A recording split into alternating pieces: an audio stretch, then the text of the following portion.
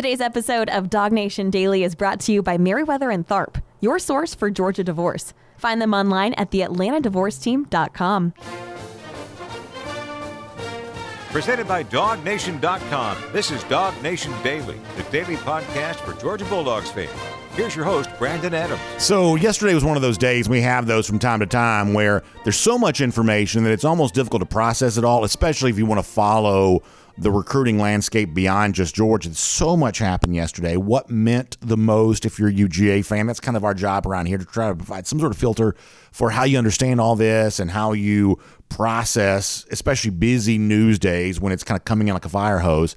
How do you consume and process it? And that's what we try to do around here. So let's see if we can get that right today. First of all, we're very excited as we begin the show because we know that Georgia's not, potentially anyway, done with its 2023 class. You're looking ahead to Jordan Hall later on this afternoon making his decision. This would be a gigantic defensive lineman to add in the fold, and obviously there's a lot of excitement about that. So we're eyes towards what may happen later on today, and smart for Hall to kind of get the stage to himself here a little bit after all the energy that gets absorbed on Wednesday. So we'll watch that down in the Jacksonville area coming up a little bit later on. But before any of that and kind of the potential finishing touch being put on this 2023 class, let's talk about what mattered on Wednesday. And I would say that you're probably with me on this, that nothing mattered more than adding five-star edge rusher Damon Wilson into the fold yesterday afternoon. We covered this live for you there on Dog Nation. One of the things I said during our video yesterday was, hey, I think we all need to understand that in football there are some premium positions, which is not to say that all positions don't matter. And frankly, I think Georgia has kind of shown you that, hey, all 11 guys in the field have a role to play, and you can be a championship team by maximizing the most potential out of all 11 of those positions. So in a lot of ways, the Georgia product on the field kind of pushes back against what I'm saying right now, and yet I still think, generally speaking, what I'm saying is accurate, that there are some positions that just sort of have that kind of premium label to them. And if you understand what football is, obviously the quarterback position has this outsized level of importance, and because quarterback is so important, other positions' connection to quarterback become important because of that. In other words, hey, I'm the quarterback, I'm the most important guy on the field, and the guy that protects the quarterback then, offensive tackle, he becomes important. The guy that the quarterback throws to, wide receiver, he becomes important. And on the other side of the field, the guy that makes the quarterback's job the most difficult, he then becomes really important too. And that to me is the edge rusher spot right now. I think it's interesting that in recent years you've seen the way in which like recruiting services kind of categorize these players. It's sort of changed. It used to be you called some guys weak side defensive ends and you called some guys outside linebacker. And frankly, that may have been accurate from a position standpoint, but it probably didn't speak to the overall value that players like this sort of have. That whether they play in a 4-3, they play in a 3-4, they play in the whatever else, these are guys who just sort of stand on the edge and come after quarterbacks. Let's just call them edge rushers.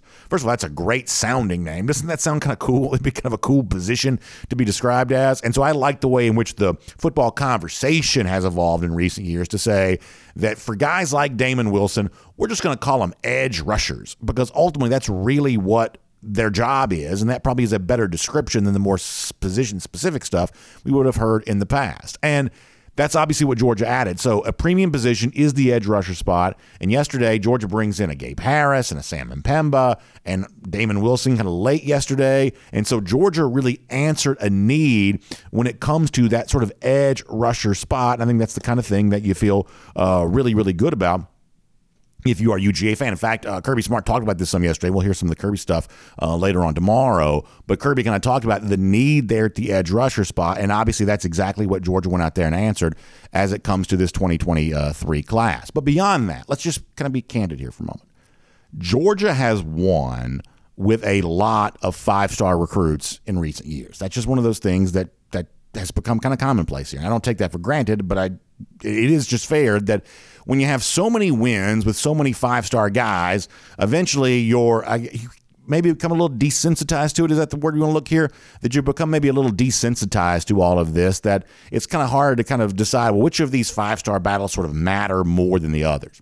And what my contention would be to you is that in the category of sort of five-star guys that Georgia has won with, and you're thankful to have them all, but in the category of five-star guys that Georgia has won with, I would kind of put Wilson in a little higher category than just that. To me, Wilson kind of represents something beyond just another 5-star win for Georgia. Ho-hum. We do this on signing day each and every year. To me, Wilson kind of represents just a little bit more than that. And I thought that yesterday, Jeff Sentell, our Dog Nation recruiting insider, who we'll also hear from on tomorrow's show, I thought that Jeff Sentell in the video that we did yesterday to kind of react to the Wilson announcement probably put this in pretty good terms here about why the Wilson thing for Georgia is important. And Jeff really pointed out two key issues that I think really matters here. Let you hear Jeff talking about Damon Wilson. That'll set us up for the conversation here too. This is Jeff on Wilson from yesterday. I think he's an alpha. First of all, we kind of look, he has all the measurables. He's about 6'4", about 235. For me, what he's got is elite production in Florida's highest classification. His two teams played for the state championship, both his junior and senior years. I think he has 270 career tackles. Here's one that just jumps out for a 3-year starter. He has 31 career sacks at the high school level, 410 on the bench press, 550 on the squat. I think Sinclair is going to love this guy. I think Dog fans are going to love this guy because I think he's the 5-star that everybody's like, oh my gosh, I can't wait to see. I can't wait to play with this guy. Well, I think he's a guy that's going to translate and hit the field a little bit earlier than maybe a Samuel Mpemba will. So I think it's really interesting from Jeff, calls him an alpha. And the other thing that Jeff says there, and this is what's really important to me, is in so many words, what Jeff is saying is Damon Wilson's not a project. Sometimes when you see like the 5-star player, it's the 5-star player because of the speed, because of the size, because of the measurables, but the production isn't necessarily there because even in high school football, when you've got NFL-type frame, it still takes a lot of training to go out there and succeed on a football field, especially if you're playing in a high level of competition, a state like Georgia, or in Wilson's case, a state like Florida. When you're playing against a good level of competition, even if you have an NFL-type body, it takes some specialized training to go out there and succeed in a situation like that. There are a lot of so-called 5-star recruits that don't necessarily perform like 5 stars on Friday nights because they're just a little more project-oriented. They're not quite as finished a product as of yet. But Jeff says, and he gives you some of the stats, and if you'll read Jeff's story from like Monday or whenever it was at DogNation.com when he kind of went into some more detail about Wilson, he kind of gave you a little bit more of the stat line for Wilson over the course of the last couple of years. This is a guy who's sacking quarterbacks in high school. This is a guy who's making tackles in high school. This is not one of those guys, the phrase that people use sometimes, the underwear Olympics, how does he look in kind of some of these, training activities, some of these camp activities. This is not just a guy that goes out there and sort of looks good in a camp format, looks good, doing drills on air. This is a guy who's actually succeeding on Friday night. And I would say, and this may be an overly simplified way to say this, but I would say that makes it more likely that he can step into the situation at Georgia and compete sooner rather than later. I think that's really good news. The other thing that Jeff points out here, and this is one of those things that I also think should get your attention, is that Wilson has a big frame. And in the future, that's one of the things that I think that Georgia is seeking from its edge rusher, kind of outside linebacker type spot. It just wants outside linebackers who are a little bit bigger. Guys who can run and be athletic, of course, but it just wants those guys that can be a little bit bigger. I think that Darius Smith Jr. last year was a little bit of an example of this. And I think that, the guys that Georgia brings in this year, kind of an example of that too, is that Georgia doesn't want these edge rusher types, these outside linebacker types, who are going to simply be, sort of absorbed by the offensive tackle. You want somebody that can kind of do battle with a big offensive tackle and have a chance to use a big frame to get around that guy. You want your edge rusher to be able to get after the quarterback, and size is a part of that. And that's kind of become, I think, a little bit of a recruiting priority for Georgia at the outside linebacker spot. So that's something else about this decision I think you ought to notice. Bottom line here on this particular conversation is that Georgia added a lot to its 2023 class. And over the course of the next few days, we'll get into a lot of, what mattered and why it was so impressive and what you like about the future here. But if we only have a couple of minutes to sort of focus on one thing, I think Damon Wilson is really worth focusing on. Very, very impressive addition to Georgia. It's a position of need. It's a premium position. Georgia needs more sacks in the future than it's had. Even this year, where it might be a national championship year, probably still could have used more quarterback pass pressure over the course of the long haul of the season. In the future, guys like Wilson are going to be able to provide that. All right, let me shift gears to this. And I have to confess something here for a moment. So yesterday, we do Dog Nation Daily. We cover kind of the news at the moment as it relates to Damon Wilson. And then after that, I kind of checked out because family stuff, Christmas, everything else. So I was kind of checked out a little bit later on this yesterday evening. That just sort of happens from time to time. And I kind of missed a lot of the hysteria as it related to Travis Hunter. I had seen the tweet that Hunter had put out about who wants Christmas present or whatever else. And then, kind of Hunter kind of started putting it out there about the 100,000 folks on YouTube and really trying to generate some interest in a decision that he wanted to make there on the spot. And part of the reason why there had been any intrigue relating to Hunter and the decision he may make, now for backstory here, many of you are aware of this, class of 2022, Travis Hunter, top player in the country, top player in the state of Georgia, had been a two-way star at Collins Hill, had been a long-time Florida State commit, and then surprisingly, on signing day a year ago, made the decision to follow Deion Sanders to Jackson State. Well, when Deion left to go to Colorado, Hunter put his name in the transfer portal, and there's been this kind of common assumption, well, of course, Hunter will just follow Deion to Colorado the same way he made the unorthodox decision to follow him to Jackson State. However, earlier this week, when we played this audio for you at the time, Travis Hunter had said, hey, maybe don't be quite so quick to assume that's what's going to be the case. In fact, as a way of kind of explaining why all of this is even interesting, this is Travis Hunter once again from the other day. Yes, I have entered the transfer portal, and I don't know what I'm going to do next, but I know I'm just trying to look for a new home, and I want to take my time out in this decision and go ahead and just wait my options out. I don't want to just rush into nothing, jump into nothing. Yes, everybody want me to follow Coach Prime, but I want to follow Coach Prime too, but I need to know if it's a fit for me, then I'll go. If it's not a fit for me, I'm not going. I just want everybody to know that. Make everything clear. So, yeah, I'm not saying I'm committing to Colorado right now, or I'm never going to do it. I'm just letting you know that's not in my plan as of right now to just go jump and be on the team. I'm just waiting my options out and So when Hunter said that, we said we'd take him at his word. We had some reason to believe that George would try to be involved in kind of a second chance recruitment on Travis Hunter, and then yet ultimately Hunter made the decision that probably most folks probably thought he would make all along. We showed you the photo on video a moment ago. I'll show it to you again. Last night on YouTube, he did, by the way, get his 100,000 YouTube followers, so congratulations to him on that. And he puts on the Colorado Buffaloes hat there. I took a little screenshot of Hunter doing just that. So he is following Deion Sanders to Colorado. And it's interesting to point out that while Deion gets the big the big win here with Hunter, a guy that he's won with in the past, yesterday was not a particularly good signing day for Sanders at Colorado. Now, he's just gotten the job, and obviously there's still a lot of opportunity in the transfer portal and things like that. But it's not like Deion made a bunch of noise necessarily yesterday on his first signing day there with the Buffs. Honesty compels you to admit on that. But they do win with Travis Hunter, a guy who I do think is a really big-time player. And I guess my response to the Hunter news yesterday is a couple of fold here. Is that it certainly seems like for the thing that Hunter, I believe, does well, I am far more interested in Hunter as a wide receiver than I am as a defensive back, especially maybe at a place like Georgia. I don't know how Georgia viewed him necessarily, but I really would have been more interested in Hunter as a wide receiver. It is obviously true that Georgia's got some big-time options looking ahead when it comes to wide receiver spot. It seems to be in a really good spot with Ra Thomas. That may even be one of those things that sooner rather than later, Thomas makes his announcement that he's coming to Georgia. There's been some chatter related to that. Dominic Lovett, who's a big-time player on the open market, most recently of Missouri, he took a visit to Georgia. Obviously, there's some chatter out there that Georgia might be in a good position with Lovett. You certainly would like that for to be the case. So it is not necessarily a big loss for Georgia not getting Hunter, even though I would like for Georgia to have gotten Hunter. I'd like for Hunter to come to Georgia. It is not necessarily a big loss here that Hunter is going to go to Colorado instead, because Georgia's obviously got some targets who've already been productive in the SEC. They have a chance to win with. Some of this just kind of comes down to, I just kind of like Travis Hunter. I'm entertained by Travis Hunter. I think he's a good player.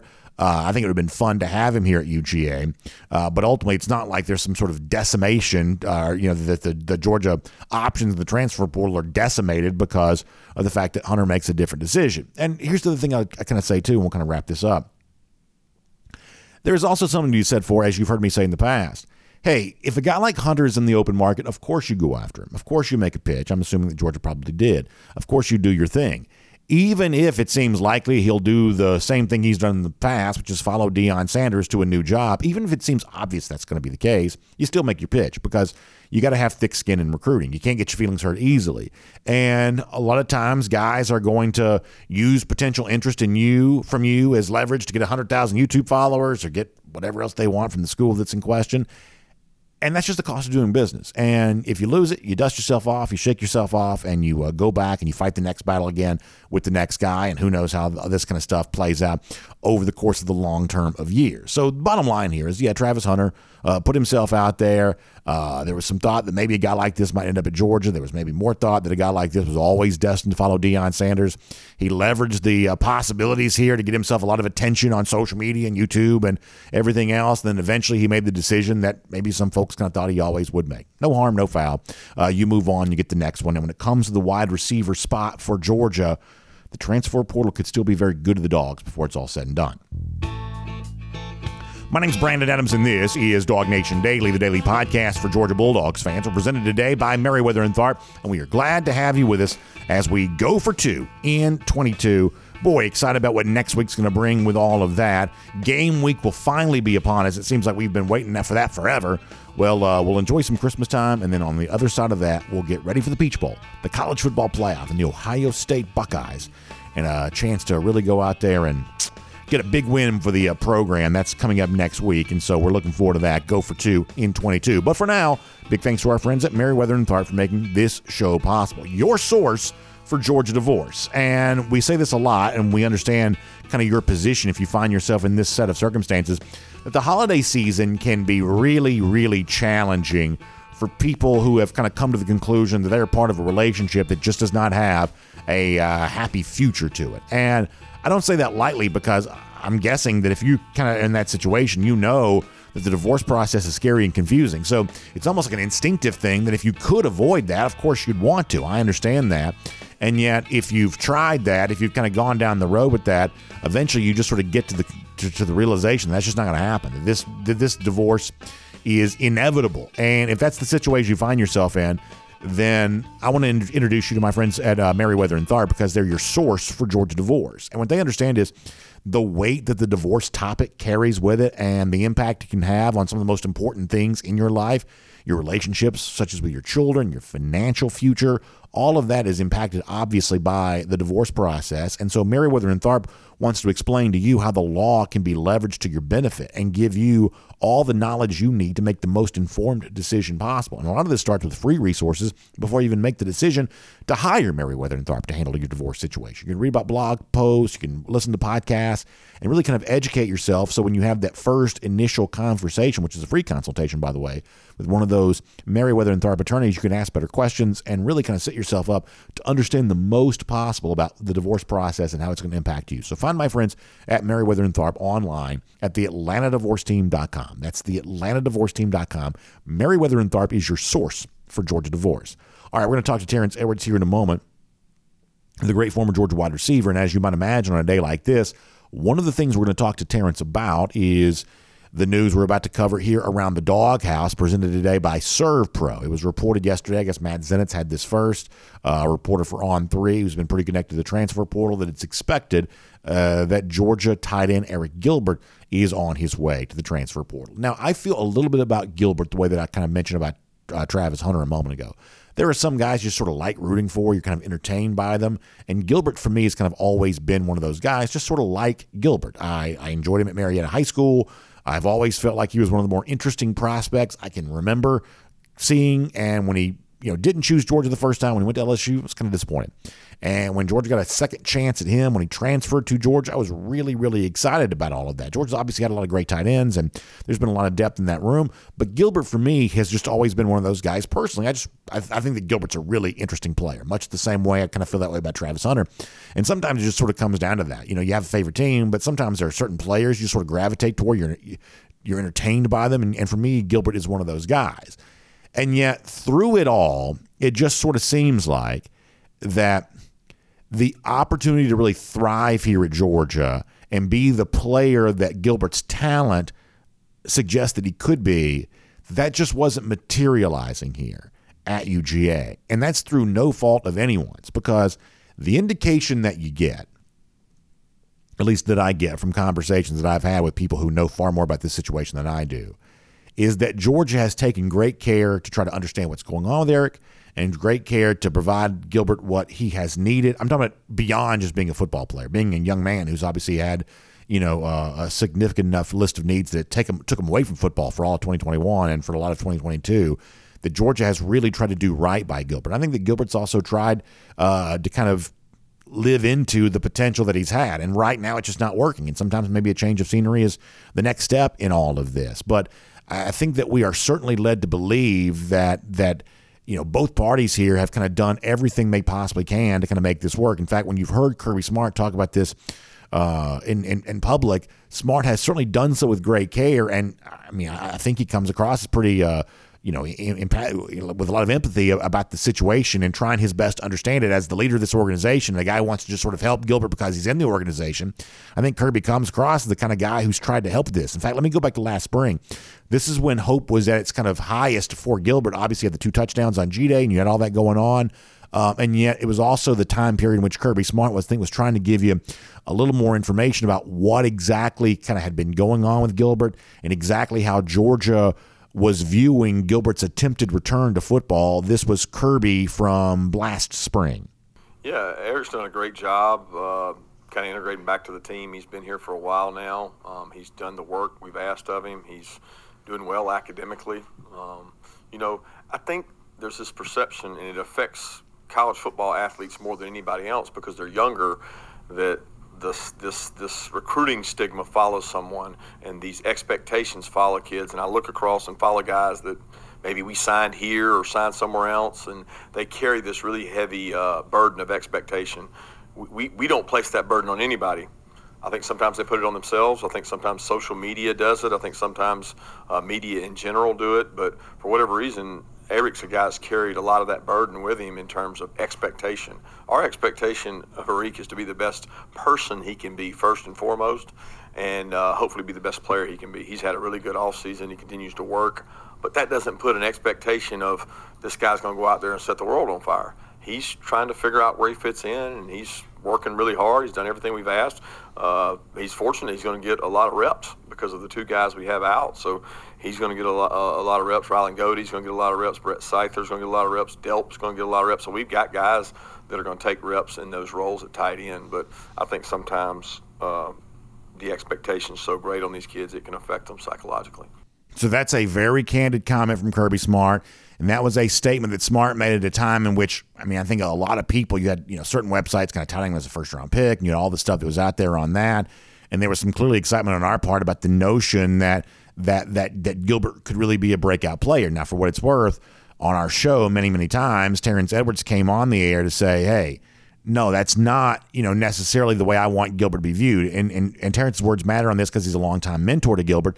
Terrence had said many times, no, listen, I don't want to get too exaggerated with the sort of expectations we put on Gilbert. And maybe some of Terrence's reason for saying that was exactly what Smart said there, is because all of that becomes extra psychological weight for a player to have to kind of carry around with him. And the story after that. He makes an appearance in the Oregon game, but the South Carolina game, the first true road game for Georgia, and this is where the 70-man roster comes into play. You have 85 scholarship players, but by SEC rule, you only travel 70 for away games in conference, and Gilbert was not a part of that traveling party that day, and that was a little bit eye-opening and sort of spoke to kind of where things sort of stood with Eric at the time in terms of how likely he was to be a big contributor in this team. He then didn't travel to Missouri either.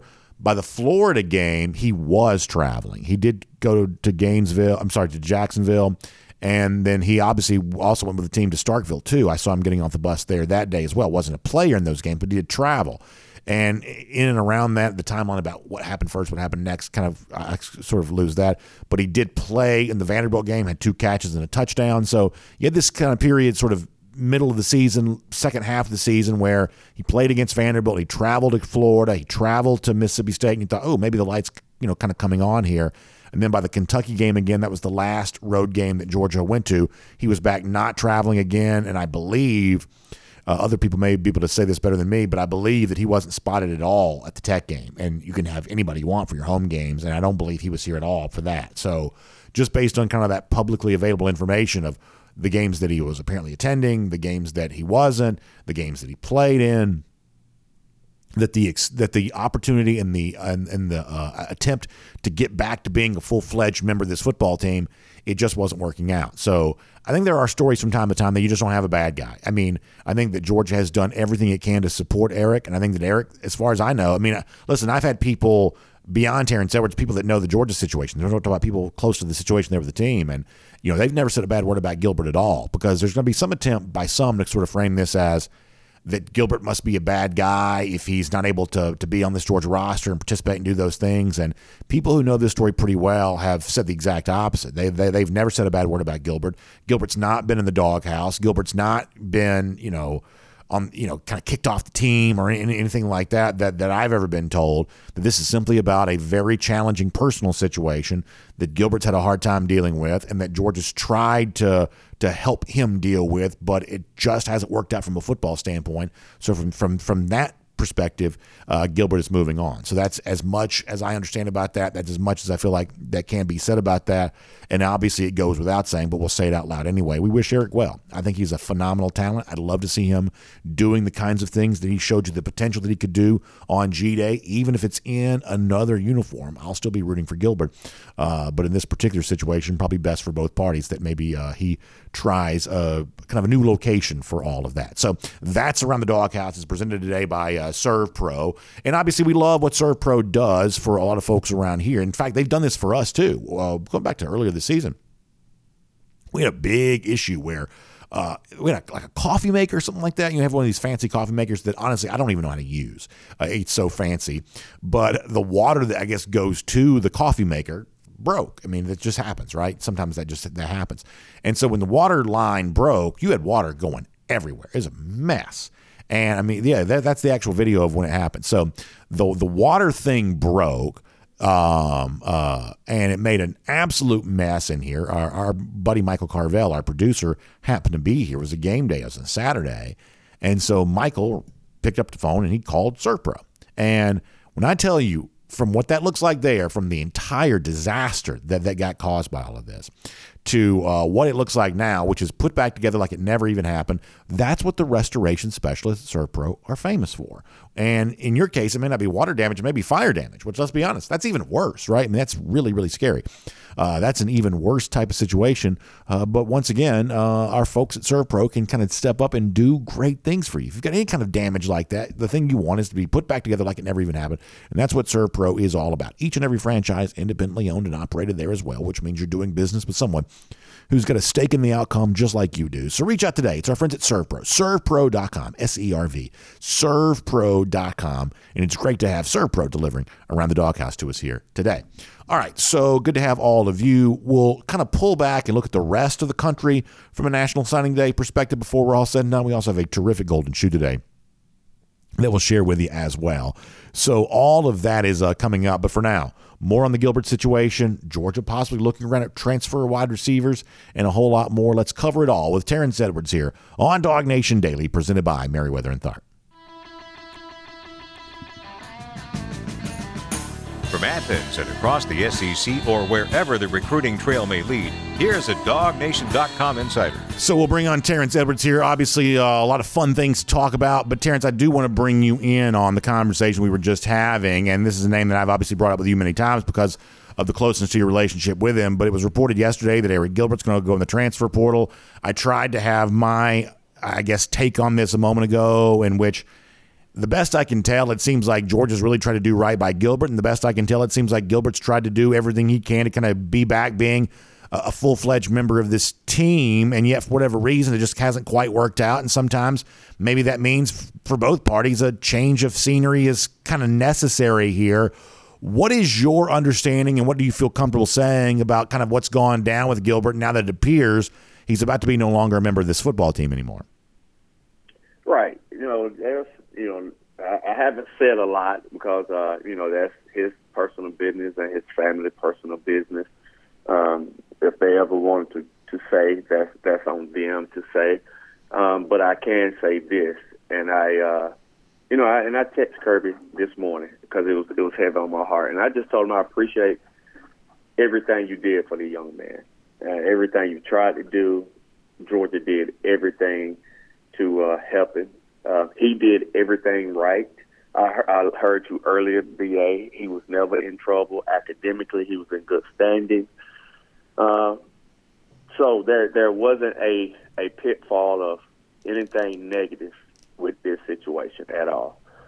So for whatever reason, he's ready to move on. All we can do is continue to pray and uplift the young man not be negative, because there's nothing negative about this situation. So I just appreciate what Georgia has done for the young man and just been there for it, along with his teammates. They've been there for him, and I've preached all year. Not just now. The young man has a whole life to live, even if he never play another snap or down a football period. He has a life to live, and that's what I care about, man. Just the young man living his life the best that he can. He's going to have to do a lot of work for his personal self, but he's a young man that's going to continue to just try to be the best version he could be. And that's what I ask for. And that's what I've always said to UVA throughout this whole thing. Yeah. The young man, I'm rooting for him in life and not football.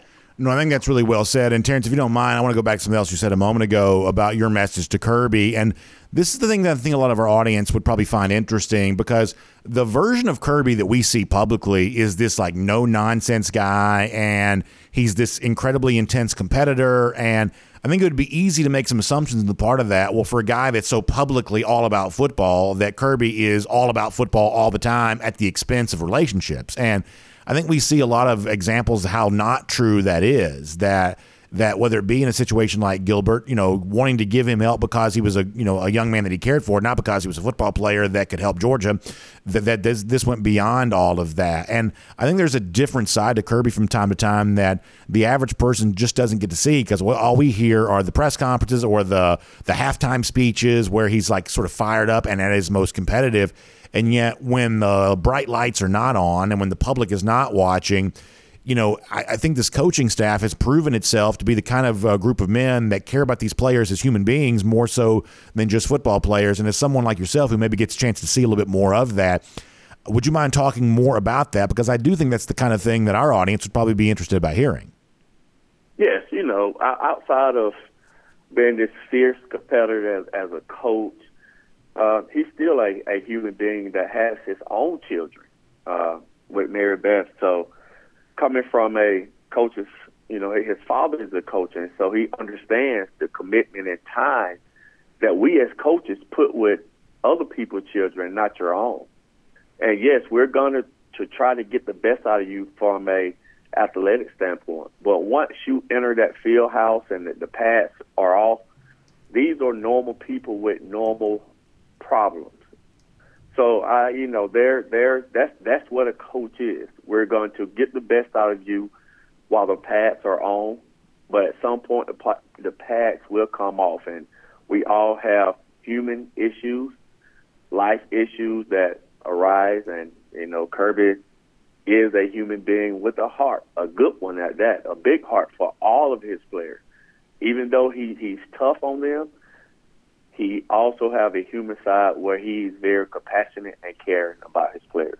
Let me move on to a different subject. It seems like Georgia is poised to be active in the transfer portal, and wide receiver seems to be one of the positions which they're interested here. There had been some chatter about Travis Hunter. I guess let me first of all start with this. What did you make of all the Travis Hunter stuff here, the attention that he gets? He generates, 100,000 YouTube followers, whatever else, and then ultimately makes the transfer decision to go with Deion once again and go to Colorado. As we kind of think about transfer wide receivers that Georgia could be interested in, let me just sort of start with that. What did you think about all the stuff that kind of played out with Hunter yesterday? I wasn't shocked. I assumed, just like everyone else, that he was still going to end up in Colorado. I know it went out for a few hours that he was going to do what's best fit for him, and what's best fit for him is being with Deion. And it's funny to me that people, I read Twitter and social media about, the kid is not worried about development and the kid is not worried about this. If you watch this kid could play at Jackson State, Georgia, Alabama, Colorado. This kid's talent is off the meter. Yeah. It is so crazy that doesn't matter where he goes. I think people don't understand how the NFL works. They're looking at potential and not what school you went to. So his potential, and I say this all the time, he is a wide receiver to me. I've been saying this since I've seen him 2 years ago. I think he is a wide receiver. I think that's his best position. So, congrats to him. I'm ready to see him take his talents into the Pac-10. I think Colorado's in. Yeah. And just ready to see him play. I think we have some other transfer wide receivers that I like as well. So kudos to B. Mackers bringing in a fast. If you saw my tweet the other day, like who would win in a race, you can see what type of speed Kirby and company is trying to bring in at that position.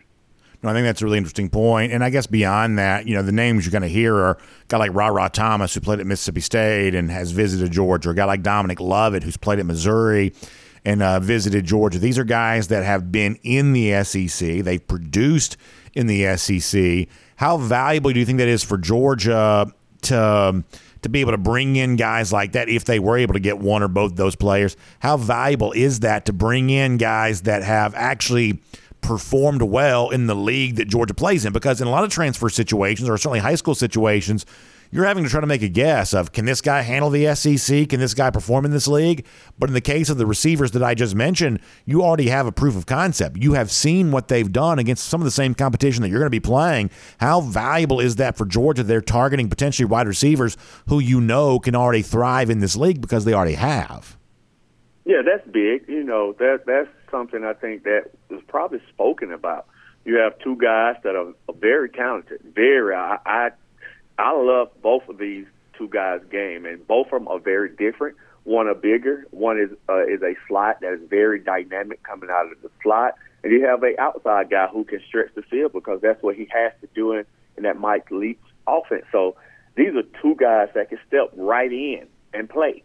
Not saying that they will be Jameson Williams and what he did at Alabama, but he was able to step in day one and be a very productive player. I think these two guys will step in day one and be very productive. And really the Missouri kid coming in and be a dynamic slot, that is something I don't think we've had since Isaiah McKenzie left, but he would definitely control the middle of the field with his football skill set. So these are two guys that if we're able to get them, it makes that room even better. So along those lines, one of the other things that's been kind of said is, if Georgia were to get a Ra Thomas, then all of a sudden maybe a guy like Ladd McConkey could go back and play inside again.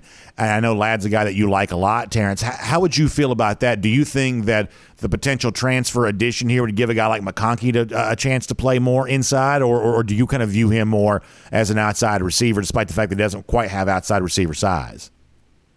Yeah, I think Ladd is able to play anywhere they put him. He's just that smart of a football player. So if Ra is able to come and Ladd is able to move into the slot, that just brings a different dynamic to the receiving core. But I think Ladd is able to excel at outside receiver, inside receiver, as we've already seen. So I just don't want to pigeonhole him into one position.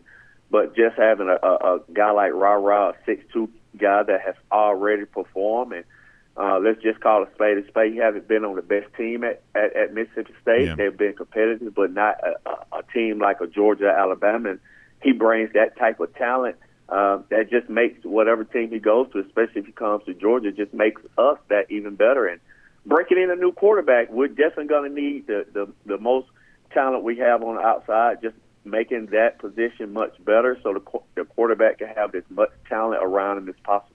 And then beyond that, we'll finish with this. Georgia obviously kind of putting the cap here on a 2023 class. It's pretty defensive heavy right now, and I don't say that in a bad way. Georgia's obviously added some amazing defensive names here, but there's some offensive names in this too. Terrence, overall, what is your thought about what Georgia's been able to get done thus far with high school recruits here for this class of 2023?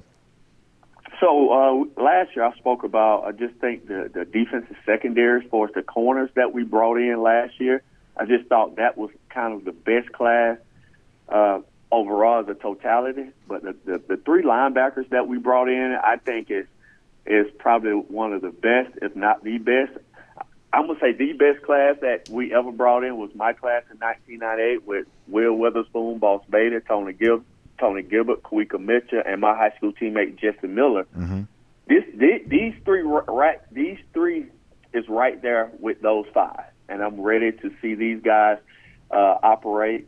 My biggest things I always say: who are their leaders? Their talent is there. That linebacker spot from Gilmore to Nakobe, they're true leaders of a team. So if they have that capacity, that group is going to be really special. No, I think that's really interesting. And the one thing that kind of comes to mind for me, Terrence, is that you mentioned, like last year, you can say that Georgia potentially had a historic haul at defensive back.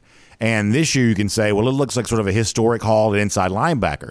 But then by adding Damon Wilson yesterday, you almost say, hey, Gabe Harris and Sam Mpemba and Damon Wilson, all of a sudden your success at outside linebacker looks almost like your success at inside linebacker. So anytime you're saying it's potentially a historic haul at more than one position when you also had a historic haul at a different position the previous year, I think it sort of speaks to the future for Georgia defensively being as bright as ever. And I say that knowing full well how good they were in 2021. But this defense legitimately has a chance to be scary good in the very near future. Right, I think so. I mean, I think the biggest thing that we lacked this year is just dynamic pass rushes from the edge, and I think we got three guys that I really like that is going to be able to, I think, get home without Coach blitzing a lot. That's one of the things I think this defense lacks is dynamic outside rushing, and I think he and the Georgia Bulldogs kind of found three guys that they believe that could be that dynamic pass rusher. So I like everything about this class. The one thing that I do wish, and I tweeted this, I think the athlete from North Carolina that we flipped from North Carolina State, I like him as a running back with his speed. I know we're going to try to transition him to DB, but we just don't have that guy who can take it 80. We have a guy who can take it 40. Okay. So I'm looking for a guy that can really, scare defenders like James Cook, Keith Marshall, that really could take the top off as a running back. And we don't have that right now. But I wish that guy would get an opportunity to play running back because he has that type of speed. That's really well said, Terrence. Great stuff. We appreciate you being here. And by the way, I know you put it out there on social media the other day. You're going to get that indoor facility built because it's cold right now. You're doing that personalized special training. Not easy to do when it's 15 degrees outside. Yes, I can tell you this. I won't be outside training in 15 degrees. I won't do that. But in January, the bubble work will get started inside the bubble, because I'm a Georgia boy through and through, and I don't like cold weather. I don't see how I made it 9 years playing in the Canadian Football League because it's definitely cold up there. But I will be starting with Ron Beal at the bubble in the first of the year. If you're interested, my social media platform is Terrence Edwards, Wide Receiver Academy. Terrence, great stuff. Thanks for being here. Merry Christmas to you and your family, and we'll look forward to talking to you soon. Thank you. Let's take a look around the rest of the league. This is SEC Through. Yeah, I thought that Terrence had a great evaluation of that Georgia defense. When you think about the position groups here, what Georgia brought in at defensive back a year ago, just the sheer number of names. And is Georgia likely to keep all those names? Maybe not. But the sheer number of names is overwhelming. And when you think about what inside linebacker is, I mean, honestly, I said this yesterday on one of our video products. Raylan Wilson, Troy Bowles, and C.J. Allen, like that's just, you go after three linebackers and they're all bangers. They're all like major names. I mean, that feels about as good as it can get. And I had really sort of thought that might be the headline of this class. And yet by adding Damon Wilson to go along with Mpemba and Gabe Harris, and listen, a lot of folks really like what Gabe Harris brings to the table. All of a sudden now you're like outside linebacker is kind of just as good as inside linebacker.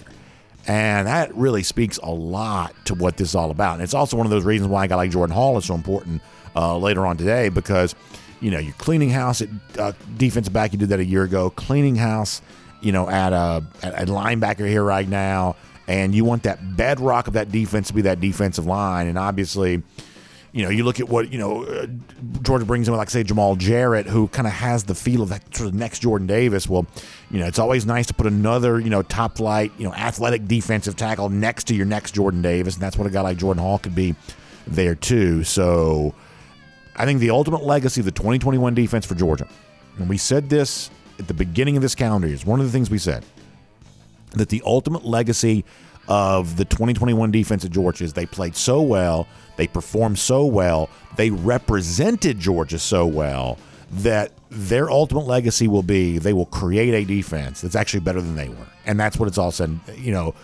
and that's when it's all said and done, that the 2021 defense, maybe it's the best of all time, but what it really is just simply the best Georgia defense so far. Because when you look at the recruits that have chosen Georgia in the aftermath of Georgia doing defensively what it did in 2021, it is certainly fair to say that the Michael Jordan line they once used, the ceiling is the roof. The ceiling is the roof for this Georgia defense here right now. Some absolutely fun times to come with all the talent that's been added in here over the course of the last couple of recruiting cycles. And we'll give you a look at the rest of the recruiting world here coming up, kind of around the SEC. And we'll call it cruising around the SEC, courtesy of Royal Caribbean. And boy, I got to tell you, hearing more and more folks getting more and more excited, because here's what happens is that when you're like in the fall, 2023 seems like forever away. But as you get closer to Christmas, all of a sudden you get closer to the end of the year and you start looking at the new year as only being now a few days away. And when we get to 2023, we're kind of like showtime, go time for the Dog Nation Cruise coming up in April. So here's what I'm kind of finding out.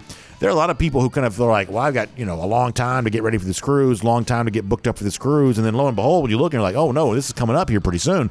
We're really only kind of a matter of weeks away from this now. We've been talking about it for a long time, but we're really now only kind of a matter of a couple of months away from really getting ready to go. April 24th through the 28th, leaving out of Port Canaveral, going to Nassau in the Bahamas, Perfect Day, Coco Cay, and really being a part of what's going to be an awesome, awesome experience. I was thinking about the Dog Nation Cruise the other day and how much fun it was. We talking about NFL draft and those great defensive names that went in the first round. We're celebrating them all out there on the top deck of Independence and Seas, and every time one of those names came out, we're all yelling and cheering. We had a draft party, and it's just fun, and I want to have fun with all of you, too. In fact, this year's cruise is going to be even bigger than the one we did a year ago. It's going to end up being one of the biggest events we've ever done at Dog Nation, and I say that knowing full well how big some of our events have been, but this is going to be gigantic, and to make it the best it can possibly be, we need you there. So visit royaldogs.com. That's royaldogs.com. That's the website that Jessica Slater, who's a terrific travel agent, she was specially selected for us by Royal Caribbean,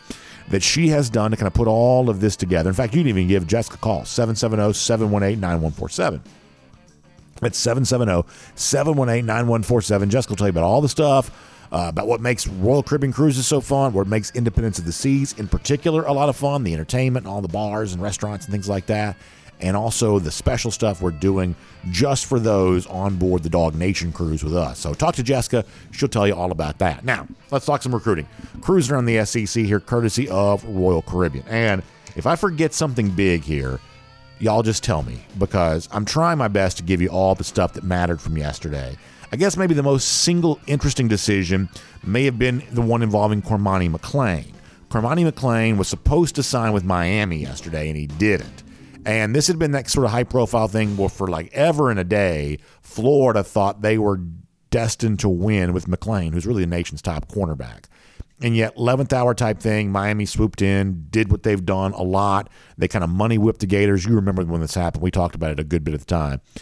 They kind of money whipped the Gators. They win with McClain. And yesterday, McClain was supposed to sign, and they didn't. So you're kind of left to say, well, okay, well, if McClain is either hesitating on the Miami thing, holding out for even more money, or whatever he's doing, if McClain is now back on the open market, who benefits?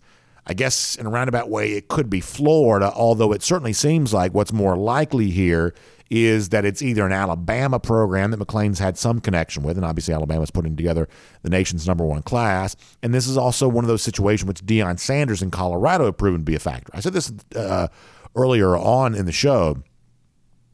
I would not be surprised at all if Deion is a huge factor in the transfer portal coming up over the course of the next few weeks. But it was not a huge signing day for Colorado necessarily. Not a lot of noise being made with actual high school recruits yesterday for the most part for the Buffs. But if McClain were to end up going to Florida, I should say going to Colorado, that would end up changing that. So the bottom line here is big thing yesterday involving McClain, not going to Miami. Is it a Florida thing? Is it a Bama thing? Is it a Colorado thing? This is like your signing day drama, if you will, as it relates to that. The other story that was kind of very interesting yesterday is what went down with Oregon. My, oh my, oh my, what a day for Dan Lanning and the Ducks. So I guess it all starts with this. Do you remember the other day when we talked about Dante Moore, who had been like, this is a 5-star quarterback, this is a big-time quarterback, and had been committed to Oregon for quite some time. And yet right there at the end, there had been some chatter this might happen, then it did happen. Moore flipped from Oregon to UCLA. And I think a lot of this was kind of related to Kenny Dillingham, the former Oregon offensive coordinator, going to become Arizona State head coach. Dillingham's a pretty young guy, but people say dream job a lot. Dillingham's an Arizona State grad. A lot of ways, Arizona State really might be his dream job. I think he sort of said that it was. So he leaves, takes that job. And for Moore, there was too much uncertainty for him. He wants to go play for Chip Kelly. By the way, it's not a guarantee that Moore will even start as a freshman at UCLA because they're seemingly going to be pretty active in the transfer portal, already have brought in at least one transfer quarterback. So, it's not maybe a playing time thing for Moore necessarily because I'm not quite so sure he starts day one at UCLA. But either way, he wanted to go be a part of that Chip Kelly situation. So you're kind of left to wonder, what does this mean for Oregon? Well, they got busy yesterday, and they were just knocking them down one right after the other. The biggest story probably was the fact that after losing Moore, they go out and take Austin Novosad, another good quarterback, a lower-rated player than Moore, but still a pretty high-rated prospect. They take him from Baylor, and then they just started winning with recruit after recruit after recruit after recruit. And it was kind of funny. I think we briefly mentioned this. I know Mike Griffith wrote about this. There was the Matt Rhule tweet. Rhule is the new coach at Nebraska, of course, former Baylor head coach and failure of a head coach with the Carolina Panthers, but I do believe that Rhule's probably a pretty smart guy, and I believe he's probably a pretty good fit for Baylor. I'm sorry, for Nebraska overall. So Rhule had this really cryptic tweet, which I think people are still not quite so sure exactly what he meant by this, but it was pretty clearly a reference to Oregon and Miami and the NIL dollars. And when he included Oregon in this, I actually didn't really know why Oregon was being mentioned here for this. Maybe the rest of the world knew they were about to go on a spending spree yesterday, but I wasn't quite so prepared for that. The Nike money, our producer Michael Carvel says, which is, I guess, what a lot of this is, I guess. But I wasn't quite so ready for Oregon to do. I mean, frankly, I haven't really thought of Oregon as being a huge player on the NIL scene. I mean, you had the Kayvon Thibodeau thing a couple of years ago with the whole NFT deal, but listen. I mean, I think the ship is sort of sailed on some of the NFT stuff. The point is that I haven't really thought of Oregon as being this major player in the NIL space, but apparently after yesterday they clearly are, and Matt Rhule had some indication this was coming because that's why he mentioned Oregon in his tweet. But bottom line is, what a day for Oregon, what a day for Dan Lanning in particular, because we got a lot of young coaches right now trying to sort of vie for position and kind of sort of prove they belong. And by the way, in comparison to even more established coaches, bad day for Brian Day and Ohio State. Who looks like the better recruiter right now? The second-year coach, soon-to-be second-year coach Dan Lanning, or a guy like Ryan Day, who's supposed to be more established at a place like Ohio State? That yesterday, Dan Lanning made it almost kind of reminds. This is kind of a dated and weird reference. The sort of backstory for Tony Soprano is that one day he and whoever held up a poker game, and that was like this sort of the moment where they're supposed to be taken seriously as gangsters. This was sort of Dan Lanning's moment like that. The message was received that this is a man that has to be respected here moving forward. And I don't know, a pretty big day for Dan Lanning overall there on that. So I'll give him a lot of credit. Bama does have the number one class. And listen, they're very proud of that. I think it's really funny how quickly Alabama fans have sort of become what they once would have made fun of. In the past, they would have made fun of the fans who were like, hey, don't pay attention to our on-field results. Look at our recruiting rankings. And that would have sort of felt like the kind of thing that wasn't real enough for them. They would have laughed at that. Well, all of a sudden, that's what Alabama fans have become. Hey, don't pay attention to the fact that we have lost 2 games this year. We have no idea who our starting quarterback is next season. Look at this recruiting class.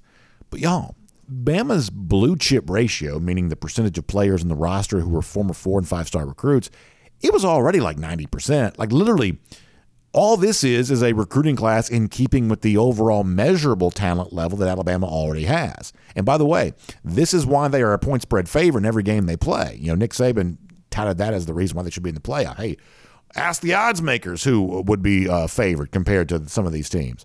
Well, of course, Alabama would be favored against almost everybody, minus probably Georgia and maybe one other team or so. Alabama would be favored against almost anybody because of the measurable talent they have on the roster. But Alabama has also only covered the spread in one of its last 7 games.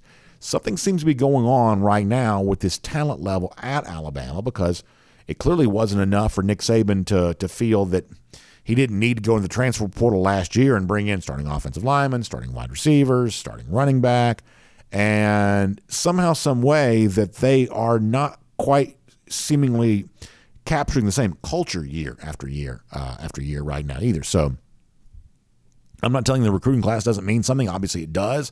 There are players in this class that Georgia obviously would have liked to have had and just simply didn't get. But I'm not quite so sure a number one recruiting class alone is enough to cure what ails Alabama here right now. In fact, ask Texas A&M how it worked out having the number one recruiting class. I'm not saying Bama's heading towards a losing season in 2023, but I'm also not necessarily on the basis of just this class alone ready to say, oh, Alabama's back. I'm not quite so sure they're as back as maybe their fans would like for it to be.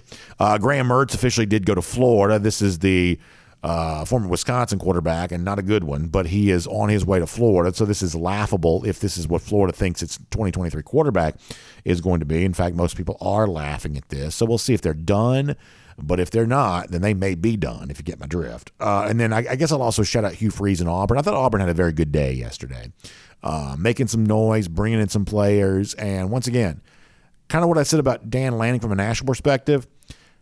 If you're a Josh Heupel, if you're a Shane Beamer, if you're a Billy Napier, Hugh Freeze is a factor in your life right now. He really is. And I know a lot of Auburn fans didn't want him, and maybe a lot of Auburn fans had reason not to want him. You know, he's obviously coming with a lot of baggage, and more kinds of baggage than just there's obviously some real baggage here, and you understand kind of where some of that's coming from. But he's also a good coach. And I believe he is a better coach for Auburn than Lane Kiffin would have been. And he's clearly, I think, already a better recruiter of high school talent than Lane Kiffin has proven to be there at Ole Miss. Kiffin's leveraged the transfer portal just fine, but he has failed with a lot of recruits. Well, Hugh Freeze yesterday, I think, showed you that he's going to have the ability to kind of put together a recruiting class, especially now that some of the things he was doing at Ole Miss are probably a little bit more legal than they used to be. So I'm paying attention to what Hugh Freeze is doing there at Auburn. I think a pretty successful day for him for the most part yesterday. And we'll make that cruising around the SEC, courtesy of Royal Caribbean. And I'm also going to give a shout out here as well to our friends at the Durham Law Group. You know, they bring the injury report to you at Dog Nation each and every week. And by the way, next week we'll get back to a regular game week, which means pregame coverage, our Kroger kickoff, and everything else. That means the Durham Law Group will be a part of that, covering the injury situation for Georgia. And obviously that'll be a big one when you're curious about the status of Elijah McConkey and Warren McClendon and all kinds of guys for Georgia, Marvin Jones Jr. that you're sort of paying attention to right now. Well, the Durham Law Group helps us keep up to date on that. But sometimes it's not a Georgia football injury you're concerned about. It's your own injury. Maybe you've been hurt at work. Maybe you've been injured in an automobile accident. In other words, maybe someone's done something to you that you need to be made right about, made whole about. Well, that's where our friends at the Durham Law Group can step in, because they don't just practice personal injury law, they define it. What that means is no fees, no expenses for you unless you win. In other words, Durham Law Group doesn't want to benefit from your situation unless you benefit from your situation. So give them a call, 844-4GA-HURT. That's 844-4GA-HURT. Or visit them online at georgiahurt.com. That's the word Georgia all spelled out, georgiahurt.com. You can check that out today. All right, so for a golden shoe today, here's what we're going to do. We're going to actually kind of bring the music down because I want to make sure you're able to hear this. So our buddy Bass and Dog shared this, and I think a lot of you have seen this by now, and kind of a Christmas-themed one of these.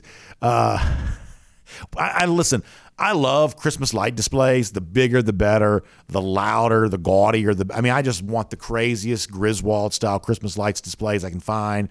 I'll drive an hour to go see them. I just love all of that. I'm kind of a Griswold myself in some respects. And if you can give me a little bit of a Georgia-themed version of this, then you had me at hello. And our buddy Bass and Dog, who's always really good at Twitter and stuff like that, so he found one of these and put it up there online.